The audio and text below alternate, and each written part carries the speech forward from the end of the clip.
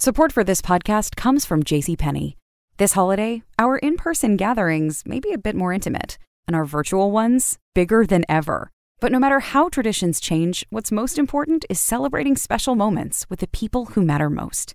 JCPenney has all the best gifts, all in one place, making it easy to send your warmest season's greetings to loved ones near and far. Looking for the perfect gifts for everyone on your list? We'll be back soon with some of our top gift picks. Joy, comfort, peace. JCPenney. Welcome to the show, everybody. Couple updates for you. So the Myco Meditations, the January retreat in Jamaica, that's January 18th through 25th. Amazing time. There's only 15 spots in there. We already have them about half full tentatively. We are just now, by the time you're hearing this, they should be officially on the Myco Meditations site. If you're interested in coming for a psilocybin retreat, hanging out with me for the week and exploring your inner worlds, and it's just a great opportunity for going there for therapeutic reasons, for exploratory reasons, and just it's a Caribbean paradise, and we'll all get to hang out and chat about the brain and get to know one another. It's a fantastic time. That's why I keep on going back, and there's been a holdup with figuring out. They do like a basic retreat package and they do a comfort retreat, and we're going back and forth on which one, but the comfort retreat, which is what we decided to go with, it's just a little bit more, and it's just a big difference in just like the quality of food. The basic retreat's fine, it's just a little redundant and basic food, and the comfort retreat is just amazing meals every day, and it's just a world of difference, and the accommodations are nicer, and it's just so worth the little bit extra. And so we checked with a few of the people that showed interest to see what they were leaning towards first before deciding on that to open it up to you guys. So check that out if you want to. And I'm hoping to get all of on the HereWeArePodcast.com website. I would like to get some sort of the information for the partnerships with Myco Meditations and Libro.fm and the GreatCoursesPlus.com/HereWeAre opportunity there, just so you can have more information. Like the Libro.fm, there's a special Here We Are book recommendation list from past Here We Are guests, so you can go on there and find books of guests, listen to those episodes, read their book, and it's a cool way of connecting, forming this interesting network of education and entertainment that I'm trying to build and be a part of, and it's been really fun. Web design stuff is not my forte. I have someone helping me out with it, but hopefully that'll be coming along soon. So check in there and with Shane Mauss, MAUSS.com, to find out more about that. I don't know how much I'm going to be able to be talking about the GreatCoursesPlus.com partnership, just because of the way in which the agreement is. I'm not necessarily mentioning them on every show. Libro.fm and Myco Meditations is kind of at my discretion and as much as I want to, but it's just a different arrangement with the GreatCourses.com/HereWeAre. But just so you know, if you don't hear me talking about them in a couple episodes or something, we're still partners. I would still love for you to be taking their courses. Please do. I hope it works out so I can plug them all the time. I want to have episodes with the professors from the classes that I took. I'm really hoping to expand that much more. So check that out. It's a great way to take online courses. And what's the one that I'm taking right now? I told you about Human Personality, Traits That Shape How You Think. Really fantastic course, blowing my mind. And, I've had a lot of personality researchers on talking about the Big Five personality indicator, that sort of thing. Man, I am going to have so many more questions and insights and things to share and ask about in future episodes when I have more personality researchers on, because of this fantastic Great Courses Plus program that I've been taking. I sometimes watch it on the computer, sometimes go and put it on audio and have it on my phone through the Bluetooth in the car while I'm driving around. I have been learning so much lately. It's just been this constant well of information, and usually I can only take so much and I get fatigued, but I don't know, things have just been, I think because of all the yoga and rock climbing and exercising and taking care of myself more, it's just kind of allowing for a more space and expansion in my inner worlds. There's more space there for more information, more learning, and so I'm building all of these new worlds of perception and insights, and it's just been so exciting and so fun, and that's why I'm so jazzed about these partnerships.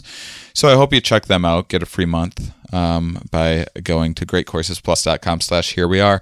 And audiobooks, guys, if you aren't into audiobooks, just give it a shot. I think that reading is sometimes, if you don't do it regularly, it can be intimidating because you zone out and you think like you're the only one that zones out or something, or you're bad at reading because you missed some things, or you're having to hit the rewind more often.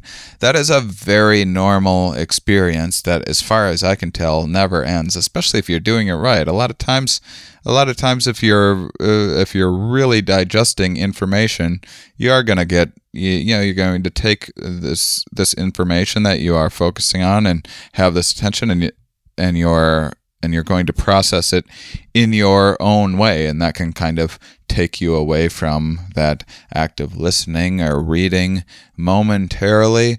Don't get discouraged by that. I've let myself get discouraged by that in the past, and it's really unfortunate because I think it has deterred me from reading as much as I'd like to, because you lose a little bit of confidence, but that's just really part of the experience. So a little pep talk, some updates, all that good stuff for the day, and enjoy today's episode. Are we? Yes. Where are we? Here. Why are we here? Not entirely clear. We are misfits thrust into existence by random chance, with no hints at all as to how we're supposed to make sense of it all. It's immensely bizarre. Here we are. Hello, everybody, and welcome to the Here We Are podcast. Today, I'm talking with Assistant Professor of Psychology at Sonoma State University and Affiliate Assistant Professor at the Center for Mind and Brain at UC Davis. Jesse Bengtson is joining me today. Jesse, thank you. Awesome. Great to be here. Thank you so much for joining me. I had no idea. This is my first time ever visiting Sonoma. I didn't know it was such a sprawling place. I didn't realize that. It is. It has a rural vibe. It's agricultural at its core, so everything's spread out. Right. It makes sense now that I hear it. It's just you rarely go into a city like there's Dallas, which is like this huge sprawling city, but this is a huge one. Beautiful drive. I had a great time coming in. I'm excited to talk to you about your work. Give us a little bit of background on what you do, how you got into it in the first place, and yeah. So I study the electrical signal associated with thoughts, cognition, specifically attentional control, how we filter things into our head. Everything that you experience, every emotion, there's an associated anatomical structure in the brain. And corresponding with that, there's a difference in the change of the electrical field the brain produces. So what we work on here is we try to decode the relationship between the electrical field that the brain's producing and our internal thoughts, experience, and awareness. And so that's where I am now. That's what we do now. I'm a long way from home. How I got here, I'm from Trenton, North Dakota, small town in the middle of North Dakota. Not a lot going on, but I ended up going to. I'm from Wisconsin originally, and I always smallish town in Wisconsin, and I always thought that there was not a lot going on there. And then I drove through the Dakotas. Exactly. You can drive for 2 hours at night and see a light or two, Right. especially in the southwest corner. And you can come across towns of 4 people. There's an actual sign with a population of 4 people. Really? Oh, there's all kinds of stuff like that. That's fantastic. There's 600,000 people in the entire state. So, Right. so I went to college. I was the last kid anybody thought would go to college. To university. Went to a small state school. I was going to be a business major. But started reading about psychology, became really interested in time perception, and started reading about that, and it just came from an intuitive understanding of, wow, sometimes the day seems to drag on and sometimes it seems to narrow. This is everyday experience by an individual. Why does this happen? And it got me thinking, there isn't an external stimulus. For all of our other sensory systems, there's information coming in. Light, we have electromagnetic energy coming in, gets transduced into a neural signal that becomes vision. Sound is changes in mechanical pressure in the air. That gets transduced into a neurochemical signal in the cochlea and gets sent to the auditory cortex. And then we're hearing Elliott Smith. Mm-hmm. We're hearing music. And somehow that change happens. So there's a physical... Way to bum everyone out with the Elliott Smith reference, by the way. My students, I've had a crop of students right now that are super into Elliott Smith. That was in my head. So hip. I should have said... I'm just taking whatever jokes I could get at this point. But I understand where you're going with this. There's these physical sensory experiences are, a little more intuitive how they're working than something like our perception of time. Exactly. There isn't a stimulus. For all other sensory systems, we can source it out to mechanical pressure, electromagnetic energy.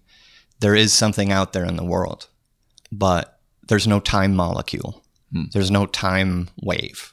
There's no time particle that we're sensing. There's no energy out there. And so part of what I do is something called psychophysics, where we look at the relationship between energy and the physical world and how that's transduced into experiential energy in our mind. That's the way I term it, experiential energy. And there's a qualitative aspect of our inner experience that's a traceable, empirically demonstrable, direct consequence of real physical energy out there in the world. And so we can look at how that real physical energy changes and how our mind changes in response to it. And so this is the field of psychophysics. It's the field of sensation and perception. This is what motivated experimental psychology in the first place. Back in the 1800s, the first scientific psychologists were psychophysicists. Gustav Fechner, Weber. They were looking at the mind from a mathematical and physical perspective. They were saying, we have this inner consciousness. It's in here. The title of the show's Here We Are, right? We're in here in our heads, and that's our world as we know it introspectively. But it's a product of stuff that's out there. And so through the scientific method, they were interested in looking how the stuff out there, how it changed, and how that related to our inner experience. And so what's the mathematical computation that occurs between information that's out there, energy, I use the two terms interchangeably, energy that's out there, and how it becomes represented in our awareness.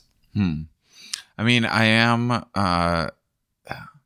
usually when you're in Sonoma talking about energy fields in the brain, there's going to be some crystal talk happening shortly after, and maybe the secret. But what you're doing is something very different than all of that stuff. For sure. And I wouldn't entertain the notion of what they know and what I know and what they do and what I do. They're different worlds, but they might intersect at some point in the future. Who knows? It's a matter of the progression of knowledge. There's a lot of stuff being done on meditation, how it changes brain structure and function, things such as that. But I know nothing about crystals. All of the time dilation stuff and our perceptions of time is endlessly fascinating to me. I really, one thing that I think a lot about is how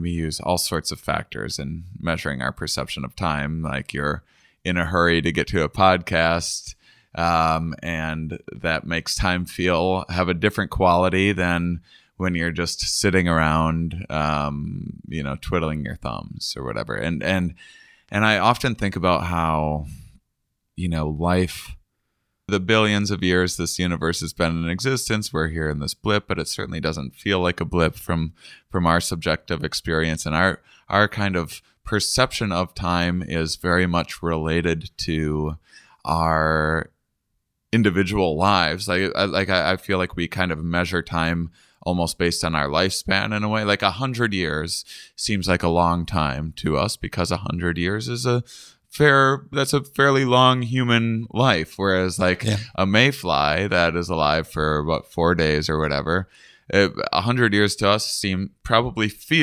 the same quality as 4 days to a mayfly. And if you were to talk to a mayfly and be like, we're going to give you another 30 days, a mayfly would be like, what a nightmare. What in the world would I do with all of that time? It'd be like telling someone they're going to last for 10,000 years. Like, oh my God, I'm not sure I want to even sign up for that. Right. So, or they might be like, let's rock and roll, more babies.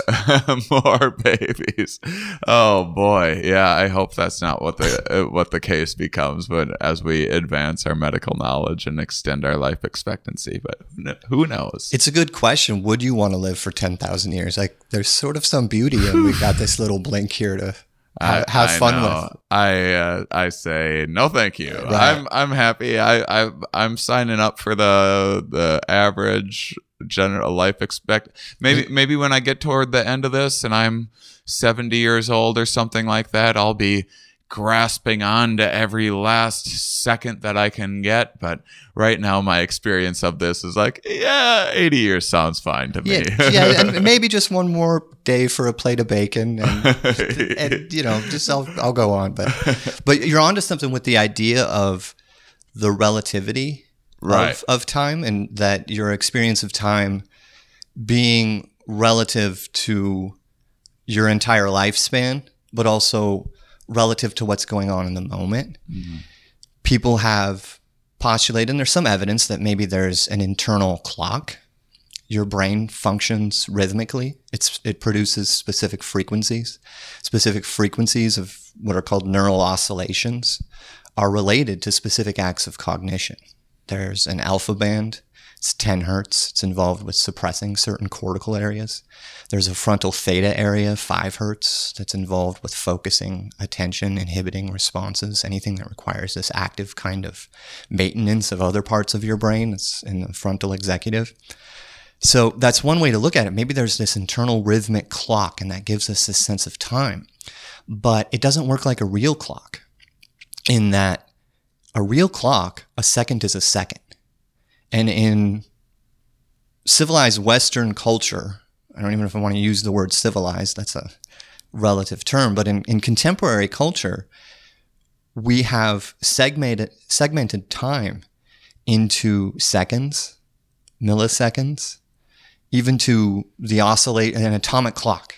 They're looking at the oscillation of a cesium particle, right? And if I don't know, but the segmentation of time into these tiny little units of precision, and that's the world that we live in. Be here at this moment and at this moment, and we schedule it out and we map it out. There are tribal cultures that use something like, as the basic unit of time, how long it takes to boil a pot of water, right?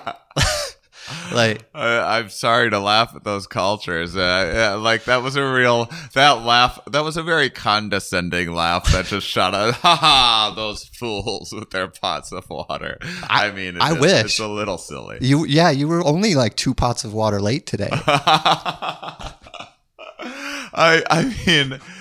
This is so.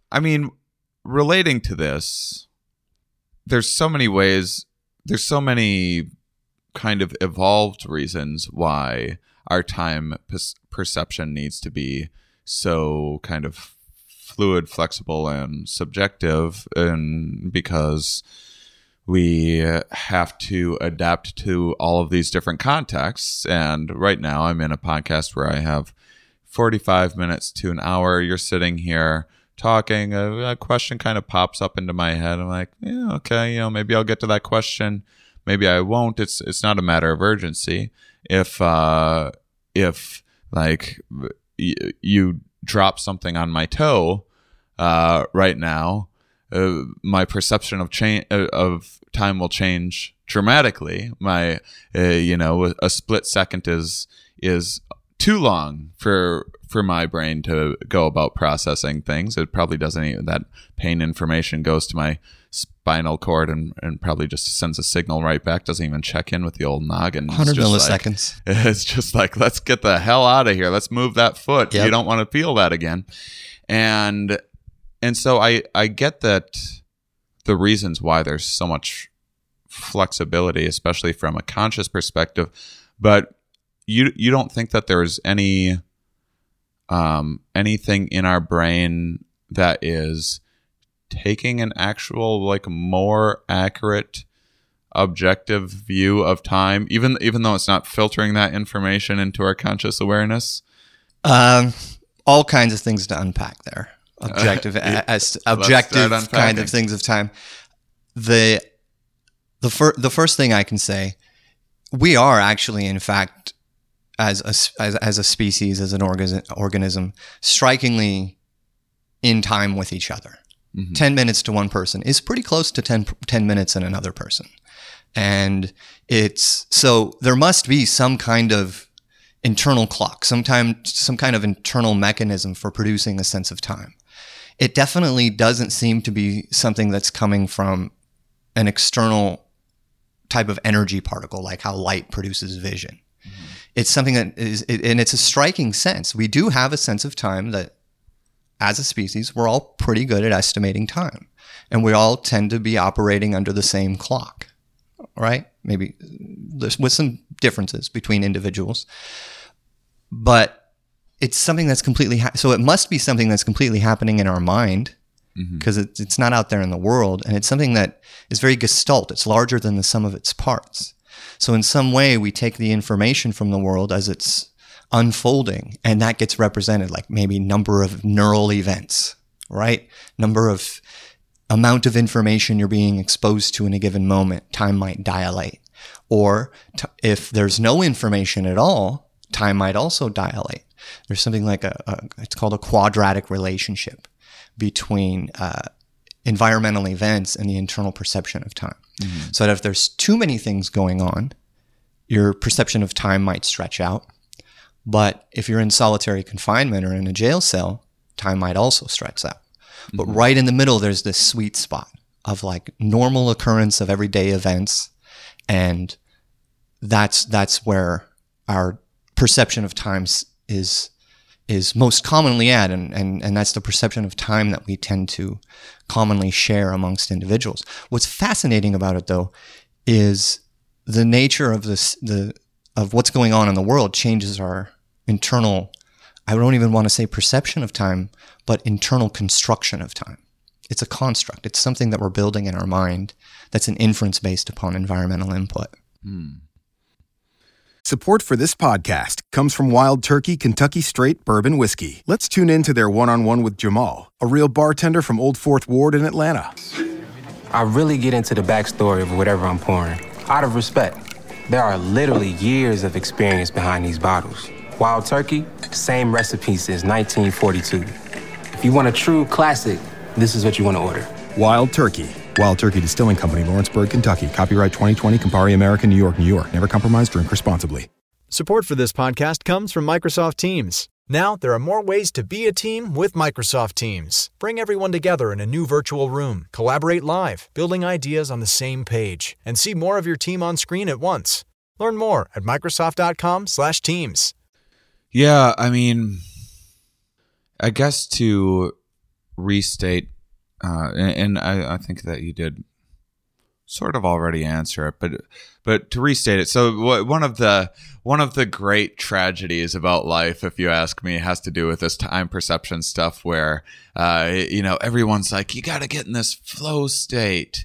And like, that's where you want to be. But when you're in a flow state, you don't think so? You don't know it. You don't. I was feeling it. Yeah. You don't know until it was after the fact, because inherent within a flow state is that you aren't thinking about these things. Exactly. And so these seemingly go right by like that. Whereas if you're getting waterboarded or whatever, time really seems to slow down. So like everyone wants to like live a long, full life. But then if it's all just subjective anyway, then if you want life to appear long, like, what do you just like get into masochism, and then that will make life seem like forever, So this is like one of these tragic things to me about our perception of time and the predicament of our the conscious space that we live in. But what my question is you do an experiment where you take two groups of people. They're both going to work like an 8-hour. They're both going to go in for this 8-hour period of time, and one group of people gets the fun one, and the other group of people gets like the solitary confinement or whatever. Mm-hmm. And the fun one, I know subjectively they would be like, wow, that went right by. And the torture one, they'd be like, man, that seemed like it drug on forever. However, at the same time, I think that if you asked either party at like the 5-hour mark how much time has gone by, I think that they would both be fairly accurate in their assessment of that time. They've done all kinds of experiments on that. And okay. I've done some myself. And it actually is the case that those kinds of manipulations actually do change people's estimates. They do? Absolutely. Okay. That's how we know it. People have done the experiments. Even simple things such as that's a extreme case, torture condition, roller coaster ride, ice cream, right? And you're going to see big effects in terms of the estimation of the passage of time between those two conditions. There is going to be objective differences. Okay. The people in the solitary confinement are going to actually, without the presence of a clock, estimate time as being more dilated, as stretching out more. Mm-hmm. And there might be thousands of studies on those kinds of effects. There's studies on even more simple level things of just having people on the scale of seconds at a time look at an image. And depending on the contents of the image, the individual, even if it's presented for 5 seconds, you'll see effects. Where depending on the contents of the image, the person will estimate how long the image was presented to them differently as a function of what's in the image. What like the amount of information, exactly. The amount of interest in like you show like a naked picture or something like that. Maybe that's different than looking at some like shape, exactly. sphere or something. That's exactly right. Okay. And so they were trying to, in this particular study that I'm thinking about, they were just showing people more complex image. I shouldn't say complex, complicated images, and things with more information in them relative to images that had less information. And these were just abstract images. It was how much information is there, not even in terms of content versus nude picture versus blank screen, but just the amount of information, number of angles, number of lines, and people would estimate the pictures with more information as being presented more time. Even on that second level scale, we can see those kinds of effects. And so you take that kind of effect and scale it up to solitary confinement versus eating cheeseburgers for an hour. Well, that might turn out to be torture, but the fun condition. that keep eating that cheeseburger. Yeah, like I'm fine after. There's two different cheeseburger conditions. Must keep torture, eating. Yeah. The other one is stop whenever you want and have dessert. Yeah. So if you scale that up to that kind of an effect, you'll observe even more profound differences in the perception of time. Okay, so I got to thinking about this too. Yeah. In undergrad, I worked as a telemarketer for a while. Yeah. I lasted about a week. Okay. And talk about time dilating. That's not, making it a week as a telemarketer. You gave it a shot. Oh, it became stories. Calling up strangers and having conversations with them about it. Yeah. No. So my perception of time in that instant, I'm like, how easy would it be to rob that bank next door and just get out of here? Right. Yeah, I did a lot of factory work and some of it was just a flat hourly wage. Some of it was piece rate. And the piece rate is, you make X amount of money per 100 pieces that you're making. So in that case, you're kind of racing against the clock. Yeah. And so it does make time go by faster. Whereas just the hourly wage is just this prison that you're trapped in for 8 hours. Better busy than bored. Right. So do you think that, how am I going to articulate this? All right. What I'm saying might be complicated to the level of maybe a little convoluted.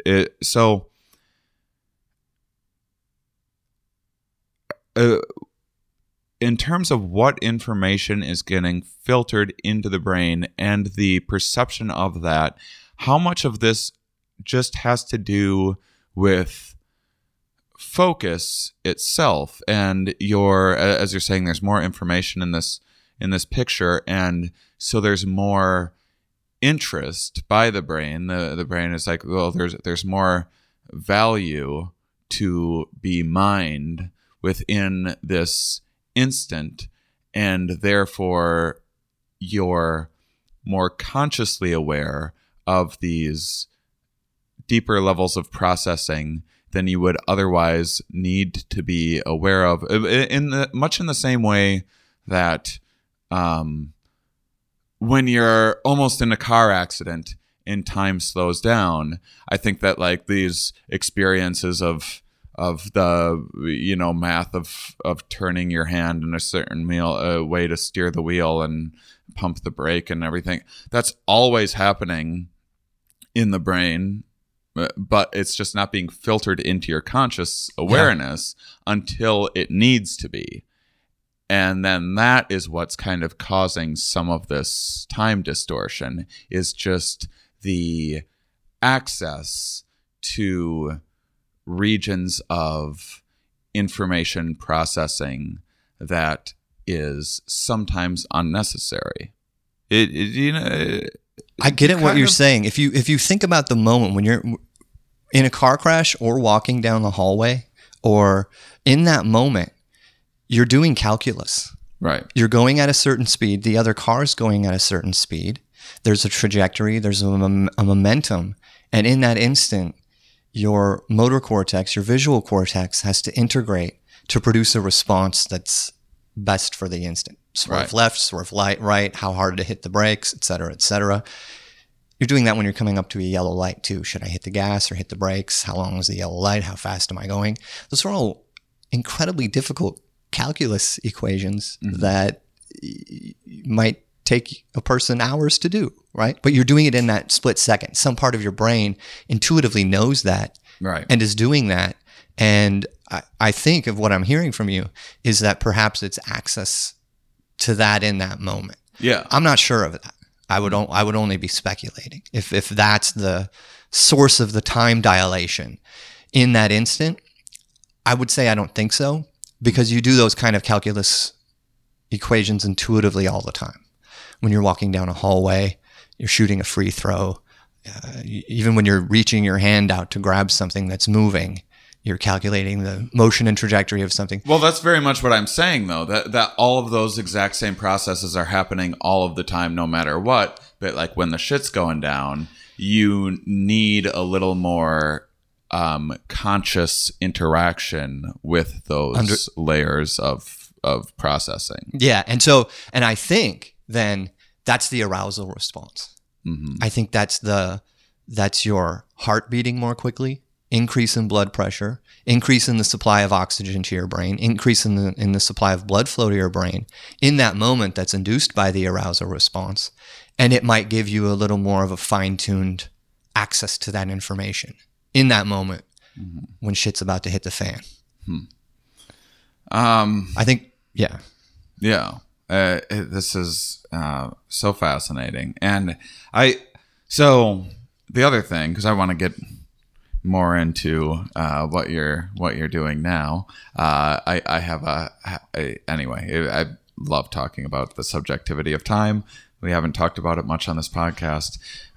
So I'm already having lots of fun, and we haven't even really, so we've never on the podcast talked, at least my memory of it is we've never really talked about some of these electrical fields in the brain. We've talked a whole lot about synapses and neurotransmitters and all of this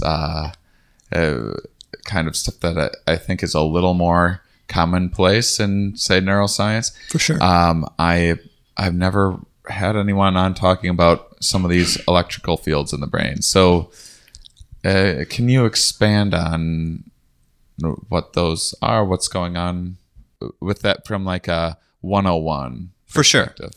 So there's different kinds of electrical fields, and they're produced by the anatomy of the brain. So when the prior researchers that you may have discussed the relationship between neuroscience and psychology, the physical substrate of the brain and the mind, they've probably have addressed it in terms of neurotransmitters and structural anatomy. That there's this neurotransmitter that's released and this dendritic thing's happening, and this part of the brain does that, and if you lose this part of the brain, like the fusiform face area, that's a little neural modular robot, and all it does is sit around and look for faces, and it sees faces, and in a way it sees faces for you, because a person could have damage to the fusiform face area. They still feel like the same person, they have the same narrative, the same self-identity, but they just can't see faces anymore. So from that perspective, that anatomy certainly is the substrate of your consciousness for faces. And there's 1,000 different parts of the brain. Every aspect of your being, there's some physical substrate that's producing that.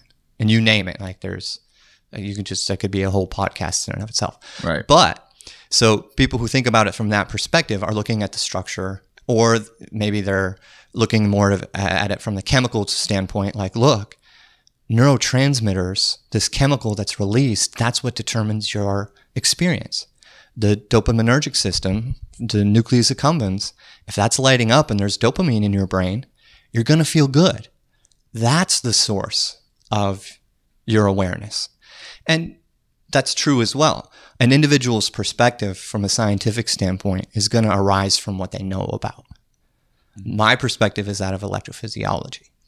And I'm admittedly biased. I'll say those structures, those anatomical structures, and the neurotransmitters, their purpose is to produce an electrical field. And it's actually the electrical field that the brain produces that is the substrate for conscious awareness, for cognition, for all of those other experiences. That electrical field represents the information that is you. And that if you lose the neural substrate, the reason you lose the awareness of it is because that neural substrate isn't there to produce the electrical field anymore. And so that's what I study. And there's different ways to look at it. One, people will go into either living humans in a very extreme circumstance where they have to get brain surgery done anyways, and they'll record directly from synapses and neurons and record the electrical activity that the brain's producing when an individual is engaging in some cognitive act. And they'll do that in monkeys and other animals as well. That's one thing. So we're looking at the firing rate of individual neurons and how that's related to consciousness and cognition. And that when a neuron fires, it produces an action potential. This is a flow of ions in and out of a membrane. of sodium and potassium. And that flow of ions produces an electrical field because these ions are positively or negatively charged. And so the idea there is there's all kinds of behaviors and all kinds of thoughts that are intimately connected to the flow of positively or negatively charged ions or anions in and out of a membrane. And those sometimes can even predict behavior in a moment. So that's on one level, the electrical field that we can measure. What I do is I take an EEG hat, I can put it on somebody's head, and I can record the electrical activity that their brain produces. Why weren't we doing this the whole podcast? I should be wearing one of these hats right now. Do you want one? I do want one. We need a video. I know you can see one here that I'm looking at, and your listeners can look it up online. If Lady Gaga is listening, she's got to wear this on the red carpet. Oh yeah, it is very fashionable. It'll be a craze. But the cool thing is, it's not invasive. Yeah. So it's perfectly safe. I can just put the hat on somebody's head, record their brain, and we can look at the electrical field that their brain's producing from the scalp. So there's enough electrical activity produced by the cortex that it conducts through the dura, through the scalp. And with these very sensitive recording systems and decades of research on learning how to do this, we can record the electrical field that the cortex produces in response to all kinds of cognitive events. And those electrical fields are most likely, as far as we know, produced by neurotransmitters as they tickle the dendrites of neurons. So what drives a neuron towards its action potential threshold are neurotransmitters touching it. Mm-hmm. Neurotransmitters are going to float through the synapse, and they're going to tickle the dendrite. And they're not always going to cause the neuron, the dendritic neuron, the postsynaptic neuron to fire. It's only when it reaches a certain threshold that the neuron's going to produce an action potential. But the thing about these neurotransmitters tickling dendrites is they're happening all the time in the presence or absence of an action potential. So those neurotransmitters, that tickling produces an electrical field that summates, and it's occurring over such a vast field of neural real estate that the electrical field can conduct to the scalp where we can record it. So there are two different electrical signals, one that's produced by action potentials, one that's produced by the neurotransmitters that are causing action potentials. They're related, of course, but they're differentiable. We've found that in certain cases, the electrical field produced by the neurotransmitters that can be recorded from the scalp does in fact have different functional things related to psychology and cognition than action potentials themselves. Although some people might disagree with that. It's a point of debate. But they definitely are distinct signals. And so that's what I study. And I love it because it's non-invasive. I can sit here and put the hat on somebody's head. What I've been doing lately is trying to figure out a way to infer using machine learning algorithms and deep learning to infer the contents of an individual's awareness in a moment, in their mind, based upon observing the electrical field that their brain produces. And so that has all kinds of, it's fascinating to me. I would do it just for fun. It's like mind reading, right? Right. And so, but it has all kind of practical implications, like people with ALS, Stephen Hawking, people with locked-in syndrome. There are people who've been in comas for 10 years and they wake up and they say, hey, I heard everything everybody said about me, right? So if you could put a hat on somebody's head, record, and it's non-invasive, you don't have to put them in an expensive fMRI scanner. You can put a hat on somebody's head and maybe say, hey, if you can hear what I say, I want you to pretend like, I want you to imagine a visual scene. Imagine your a barn or a something. barn. Imagine your bedroom, Yeah. that you grew up in, a familiar place. If you can hear me, imagine that. And I want you to pretend as if you're attending to the left side of the bedroom. And what we would see if they're conscious and they're actually doing it, because if you do this in conscious individuals, when they attend to the left side of a visual field, you're going to see a decrease in the right visual cortex alpha, a 10 hertz signal. And you can actually infer where someone is attending with some degree of accuracy. We're still working on it, but we're getting up to 90% of the trials where we can infer a decision somebody made in their mind of whether to attend to the left or right in normal, healthy people. But if you can do that, take that signal and put it on somebody's head in a coma, you might be able to ask them all kinds of questions. Hey, do you have to pee? Attend to the left or attend to the right. Maybe we can get this catheter off. Whatever. At least try to get some way to get them to communicate. And maybe even someday, individuals could interact through a computer. Maybe they can move a cursor on a screen just by thinking, by reading this out. And the good thing about EEG is, and this is the trouble with doing this with fMRI, one thing, fMRI is very expensive. It's $1,000 an hour to rent, really expensive to buy. You put somebody inside of this really huge electromagnetic field, and they've got to sit in this scanner, and it's buzzing and banging, and it has really low temporal resolution. You don't know exactly when something is happening in the brain in an fMRI scanner. So the signal's always delayed because the fMRI scanner is measuring the compensatory blood flow response to the electrical field. The electrical field happens first. fMRI is measuring the blood flow change in response to that change. EEG, the good thing about that is the electrical field the brain produces travels at the speed of light for all intents and purposes.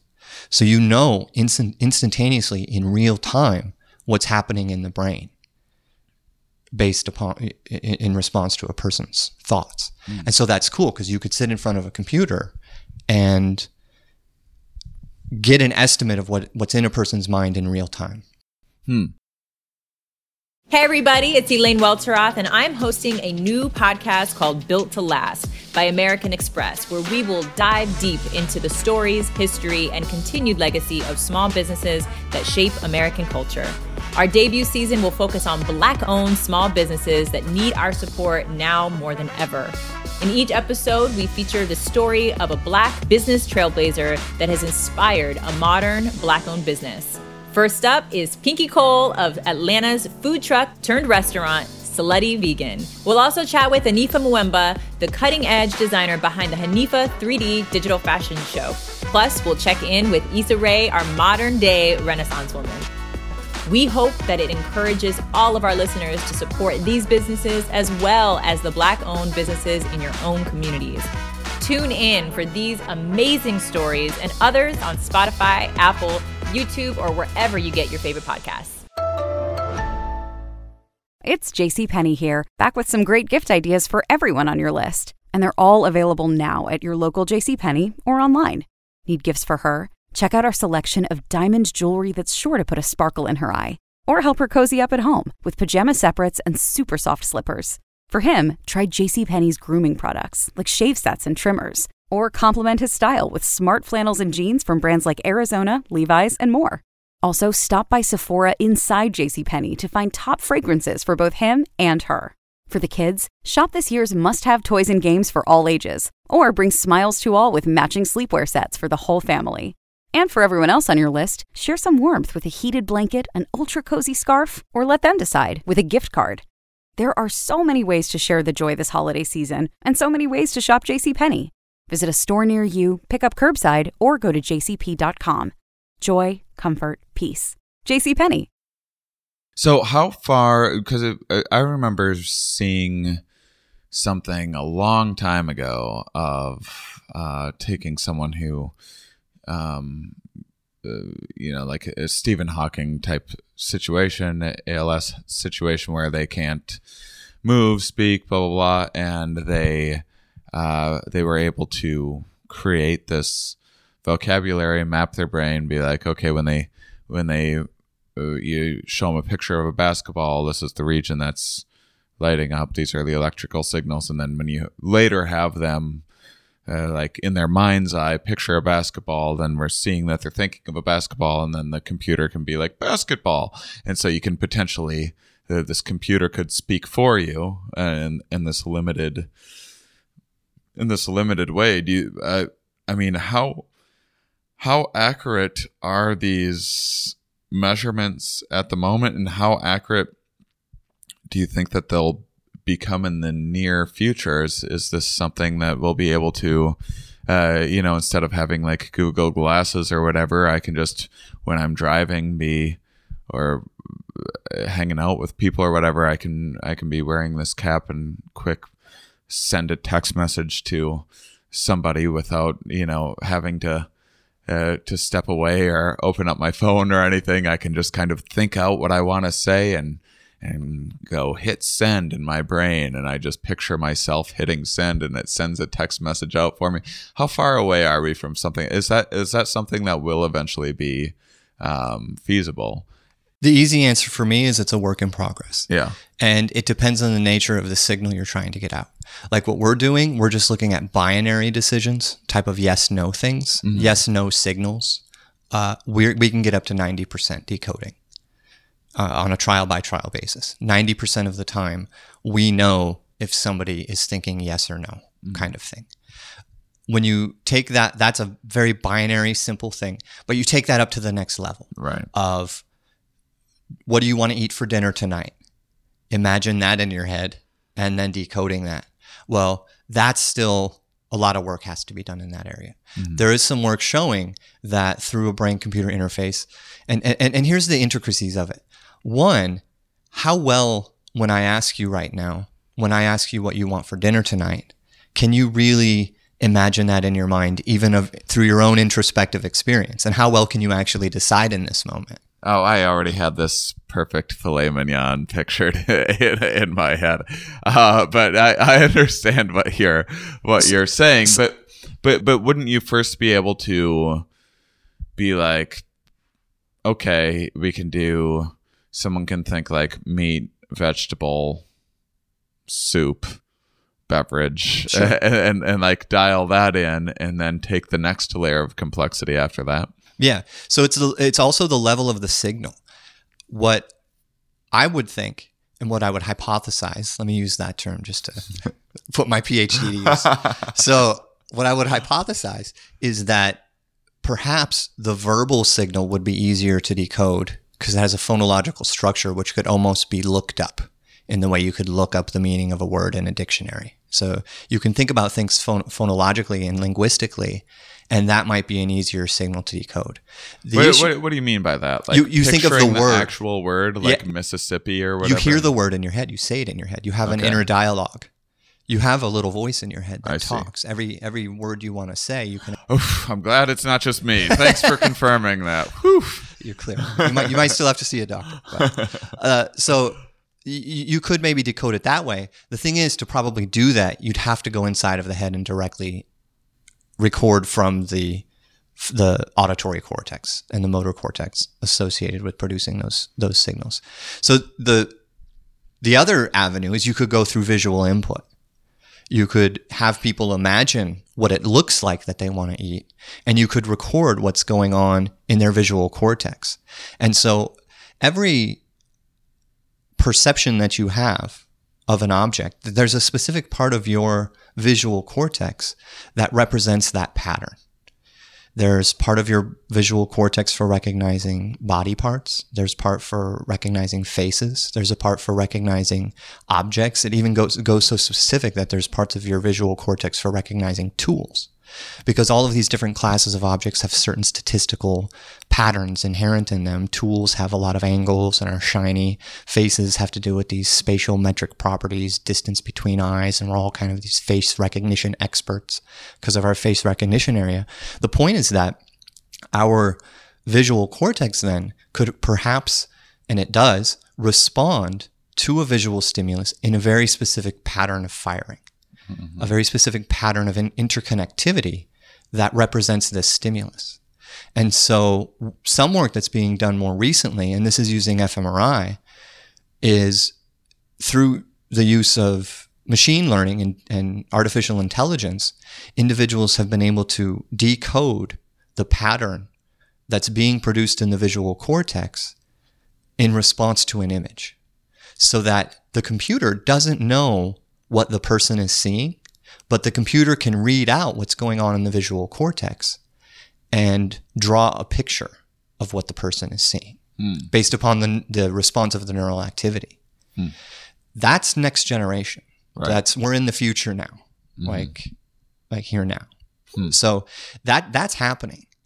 And here's the point that we're at when you're asking the question of how far in the future is that for us? Well, to do this, one, it only works for a few people. It doesn't work for everyone. Some people, it doesn't seem to work.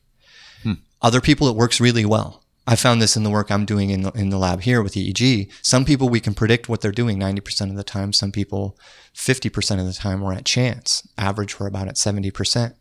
So that's one thing. There's these individual variances. And part of that is because you take a look at your fingerprint. It's a two-dimensional thing that we can use to individuate every individual on the planet. Nobody's two fingerprints are the same. That's why they're so important in law, et cetera, et cetera. Take your brain. It's a three-dimensional structure on an XYZ axis that's moving through time. And each individual only shares about 1/3 of the locations of brain structure as it relates to function. 2/3 of our brains are actually unique in terms of the relationship between brain structure and function. So every single brain is orders of magnitude more unique than they are the same across each individual compared to the differences across a fingerprint. Like our fingerprints are all different, but each individual's brain is really, really super different from everybody else's. So for this to work in the future, one, we would essentially have to decode the signal that each individual's brain is producing in response to a particular stimulus. You'd have to do that one by one, right? Because each pattern, even though there are shared commonalities in terms of the relationship between structure and function, we would have to do this for each person because each person does do it uniquely and in a different way. So that's one huge challenge that would take a long time to really map out the complexities of thinking of a basketball or filet mignon for each individual to where this could actually be functionally employed when you're driving down the street and you want to make dinner reservations just with your thoughts. So you'd have to go through some extensive brain mapping studies on your own to get that signal out from your own unique individual brain. So that's one big challenge. The other is getting that $1 million fMRI machine and EEG. fMRI is really good with spatial resolution. You need that to some extent. EEG is really good with temporal resolution. I can't drag this machine around with me. There's going to have to be, and this is less of an obstacle, I think. This is just a matter of technology, which probably will, maybe even in our lifetimes, see surmounted. I don't know. That's pure speculation. But this is just a matter of getting that technology of an fMRI brain scanner or an EEG and getting it into a portable kind of format that would be functional in the way you're speaking of. We're still a long way from that too, but we'll see.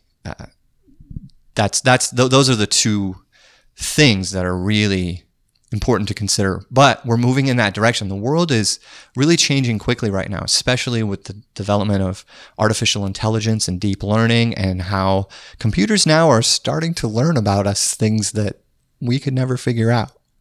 Applying these algorithms to decode the contents of our awareness, sometimes we don't know how that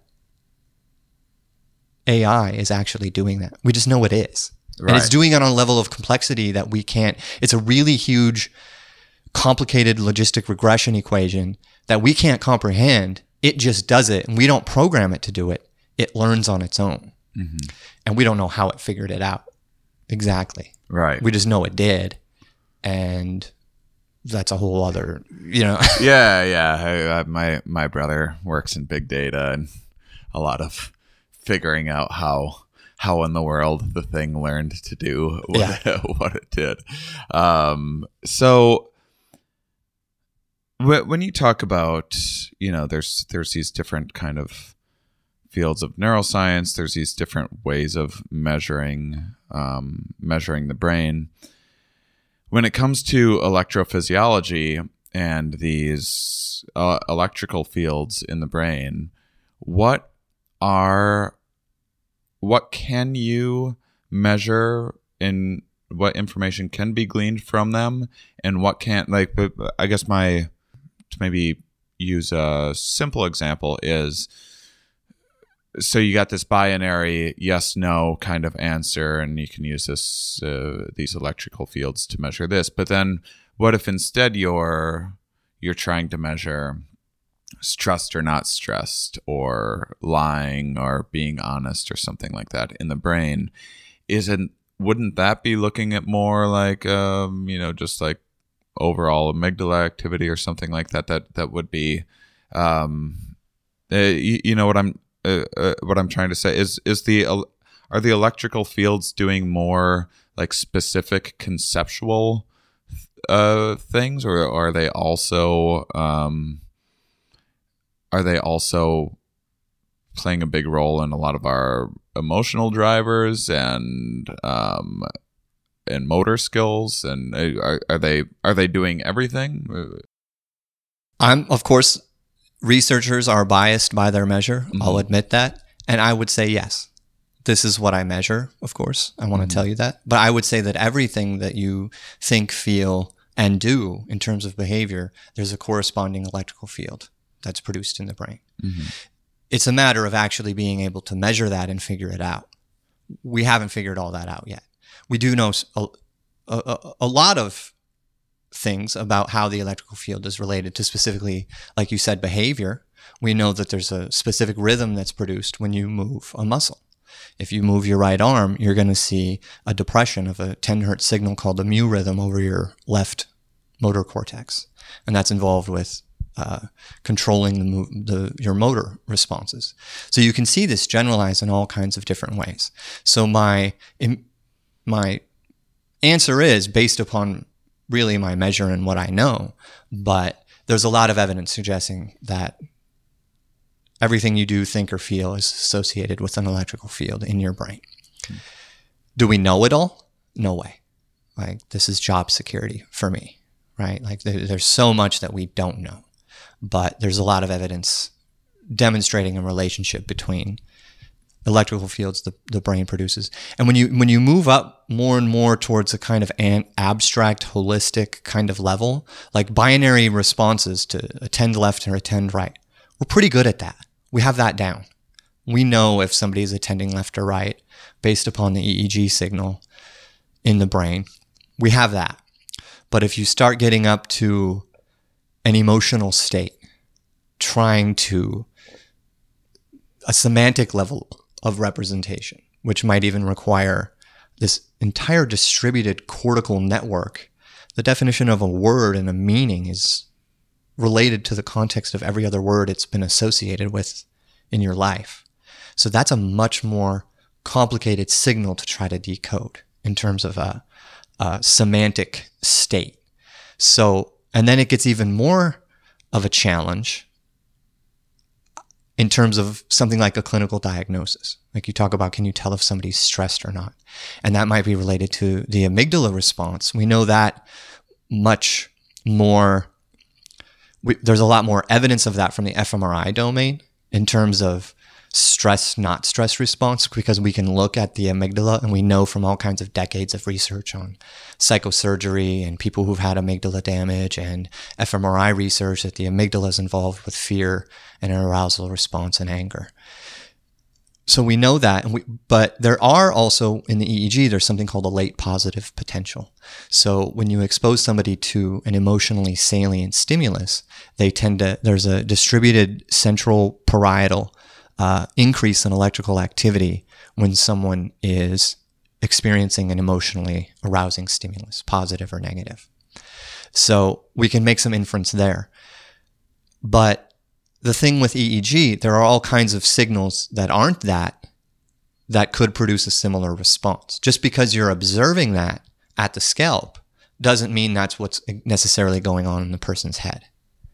And that's part of the challenge, because you could observe a distributed electrical field over the head that when you're looking at it from the scalp topography, that signal might look the same from emotional arousal to a picture of a really disturbing image. That scalp topography that we observe might look identical to somebody looking at an ice cream sundae, right? It's a valenced emotional response. So we could say that much, but we can't necessarily directly on those larger semantic kind of emotional levels infer the contents of a person's awareness yet. We haven't decoded it well enough yet to really be certain about those kinds of things. Whereas we have decoded it well enough for these more simple kinds of tasks where, you have people do yes or no things. So it gets more and more difficult the more and more conceptual the thing is that you're trying to decode. Yeah. So, first off, before we wrap up, I have my guests each week plug a charity of their choice. Did you have one in mind? USA Wrestling, Matt Lindland, he's looking for gold in the Olympics 2020. USA Wrestling, they've done a lot of great stuff with troubled kids, getting kids into programs where they can have an outlet for their energy. There's so many, and USA Boxing as well. The people that go into those kind of sports, usually they need it. Right. It's therapy. They were going to punch something. Yeah, they've got a lot of energy in there. Yeah. And if that energy doesn't come out, it gets directed in a maladaptive fashion. And I've seen lives change through those types of interventions. They go into different schools. And it's just providing these kids who would otherwise go into situations and raise hell with an outlet for that energy, and they become leaders. They become leaders in their community. They become leaders. So that's the name drop. You can go to usawrestling.org. Fantastic. So I'm so happy that I got to learn so much about electrophysiology today, and this is kind of a new field to me. So I'm going to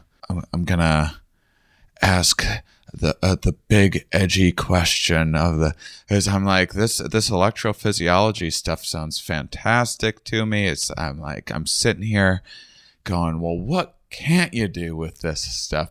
So I'm gonna press you on this. What are the limitations of your own field of study? Yeah. So number one, we don't know quite very well where in the brain the signals are rising. There's some math we can do. It's actually the same math that the geologists use to source localize where an earthquake is coming from underground. But the problem is the Earth is a sphere, and you can have recorders all over the Earth to measure the vibration of the tectonic plates. Well, I mean, some people are saying it's a sphere. Some people are saying I just had some flat earther yell at me on Twitter the other day for not having any quote unquote flat Earth scientists on my podcast, and then I made fun of him, and he was like, "That's a typical globe earther comedian response." I love the flat earth movement. I love it so much. Do you know why? It's a fascinating just thing about human nature. Oh my gosh. But this is what I think it reflects. Yeah. I think it's a challenge to the scientific method.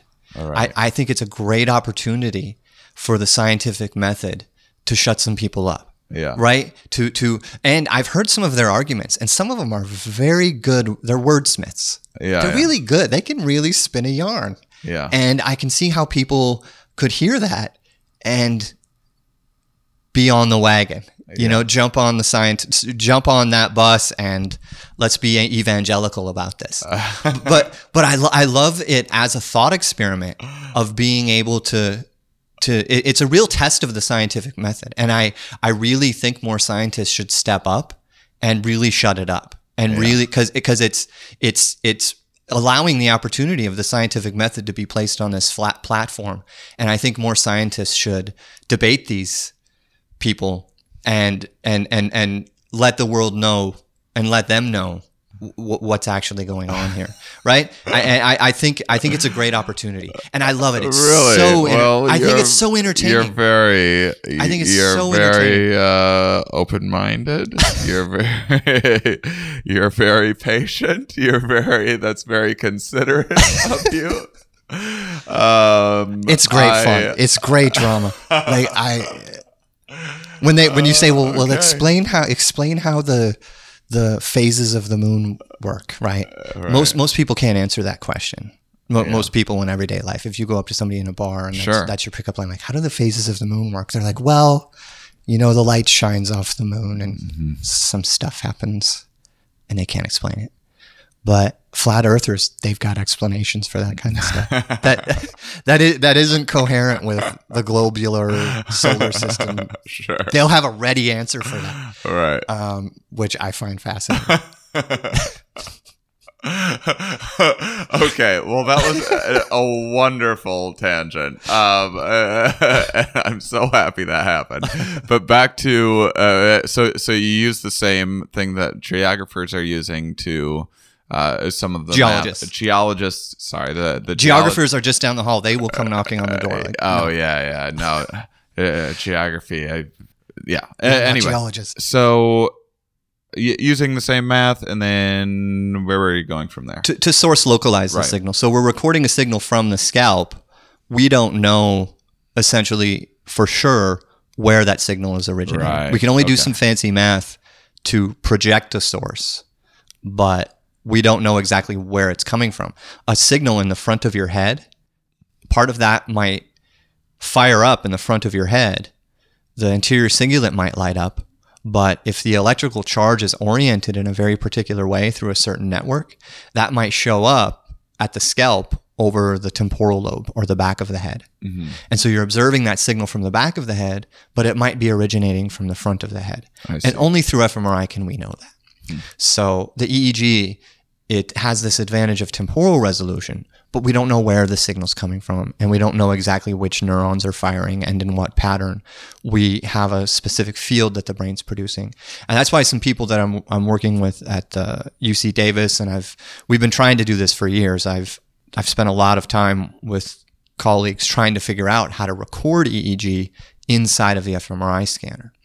It's a big challenge because then we have both temporal and spatial resolution. Mm-hmm. It's a big challenge though, because when you do fMRI, you put somebody in a 3 to 4 Tesla electromagnetic field, which is huge, right? You can't go in there with your keys because it'll suck them out of your pocket. And if you're in between the scanner and somebody with their keys, it's going to really hurt you really bad. Take out those piercings. You got to take out your piercings. People who weld can't go in there. People who've spent their life welding, because if you weld for long enough time, you're going to have metal in your body. It's going to suck the metal right out of your body. So it's an intense electromagnetic field. EEG, though, is a really small amplitude electromagnetic field. So small, it takes a lot of work in here to make sure that the lighting system, the ambient electrical noise in the building, the 60 hertz signal, doesn't overwhelm that. And there's all kinds of things we have to do that. So then our challenge, my PhD advisor was like, because we go to so much work, he had a EEG room with a Faraday cage to just get rid of all the electrical magnetic activity that might be corrupting our EEG signal. And then one day he's like, hey, Jesse, could you try to record the EEG inside of one of the most intense electrical fields on the planet for me? Right. And I was a good sport. Yeah. But just now, and I tried that. This is almost 10 years ago now, and we couldn't get it to work. But just now, I think we're back there now, where we can record both at the same time. We're just actually one of my students that just graduated from here, Olivia Krieger, is at UC Davis doing stuff, trying to get that to work now. So I feel maybe like it's my white whale. My legacy will. It'll be worth it. Yeah, absolutely. Well, thank you, Jesse Bengtson, for joining me today, and you're a terrific guest. I'm super excited about everything that I learned, and will use this information going forward in the future. So thank you for joining me. Great. And thank you, listeners, for being such wonderful, curious people. I'll talk with you more next week.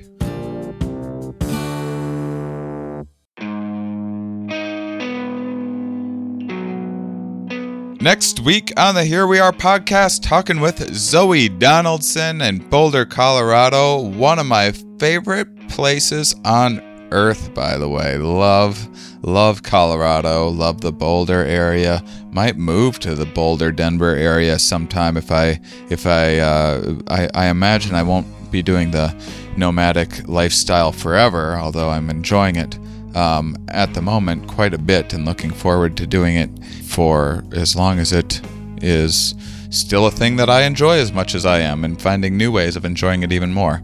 But once I'm done with this exciting adventure, or want to have a place that I call home, that might be one of my places.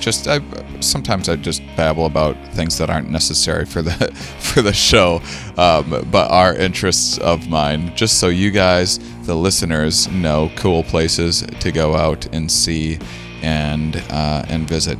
But Zoe is also, speaking of favorite things, we have a big discussion about prairie voles. Now, guys, if you are into evolutionary psychology and biology, and you maybe you had some classes, or you've read some books, or maybe done some relationship courses. Maybe we've even mentioned this on the show before in passing, but prairie voles are real interesting, and they have there's a lot of cool, interesting insights to be gained about monogamy and promiscuity and the tendencies in these two different species. And super, super, super interesting subject. I love doing this podcast so much. I love all of this stuff. I am obsessed with it. I'm passionate about it.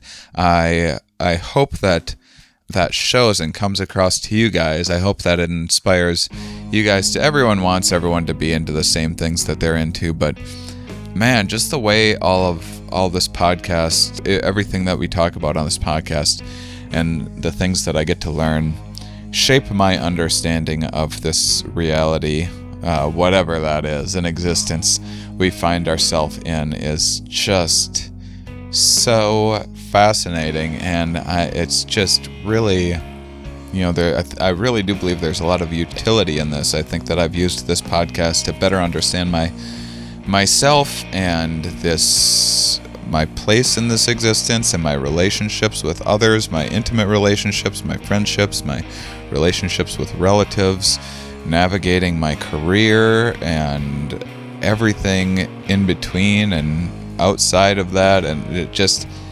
endless. And taking care of myself now, a lot of that's been inspired by some of the things that I've learned along the way on this podcast. So yeah, I don't know. I've been thinking lately I should have a forum or something like that, so people can comment on things that they think of, and you guys can all share some of your experiences and insights and things that you come up with when listening to this podcast, and questions that you have for future guests and that sort of thing. I think that could be really cool. I've just been thinking of what we can do more with how to kind of build this, make more of a community out of this experience. As I know there's a lot of like-minded listeners out there that in some cases feel really isolated and feel like they don't have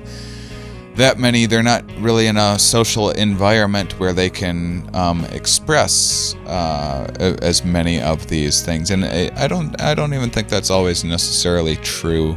If you stay curious and keep learning, you'll just naturally find little places where some of these experiences resonate and can connect with people.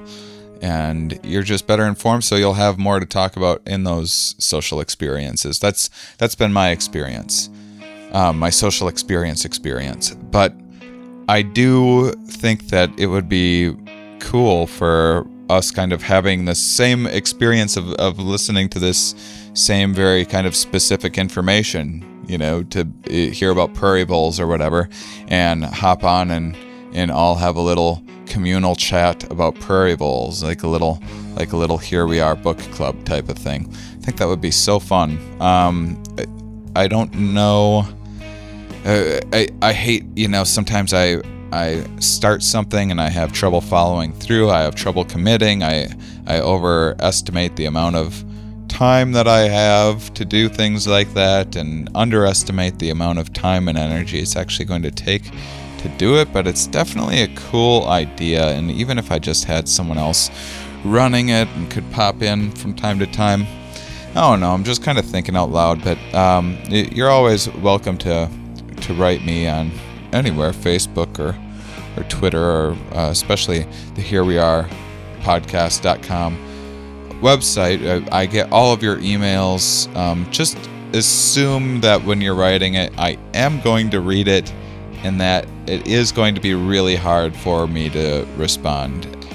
Quite frankly, not necessarily like Here We Are listeners or anything, but it's sometimes hard when you're a comic or someone that has some like perceived status or something, or people I mean, in my mind, I'm like a D- level celebrity, but sometimes you write someone back and all of a sudden they're like, oh my gosh, this famous person is writing me back, and never mind, that's how they perceive you, and then they get all excited, and it is sometimes it's just like I can't start a whole thing in a back and forth with each individual person. So I hope that you understand that, and I don't, I'm sharing it because I probably sound like a little bit of an asshole saying it, but it's just the reality of the time constraints and energy of life. But I absolutely do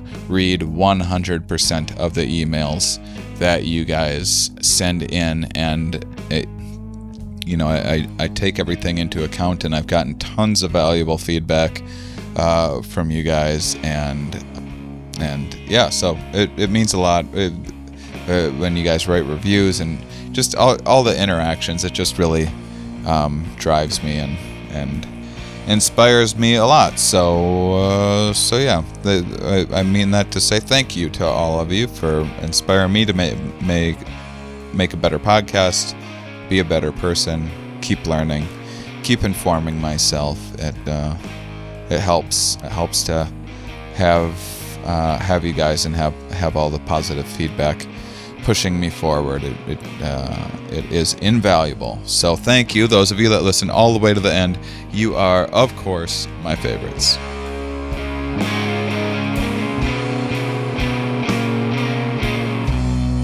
Music brought to you this week by The Long Hunt.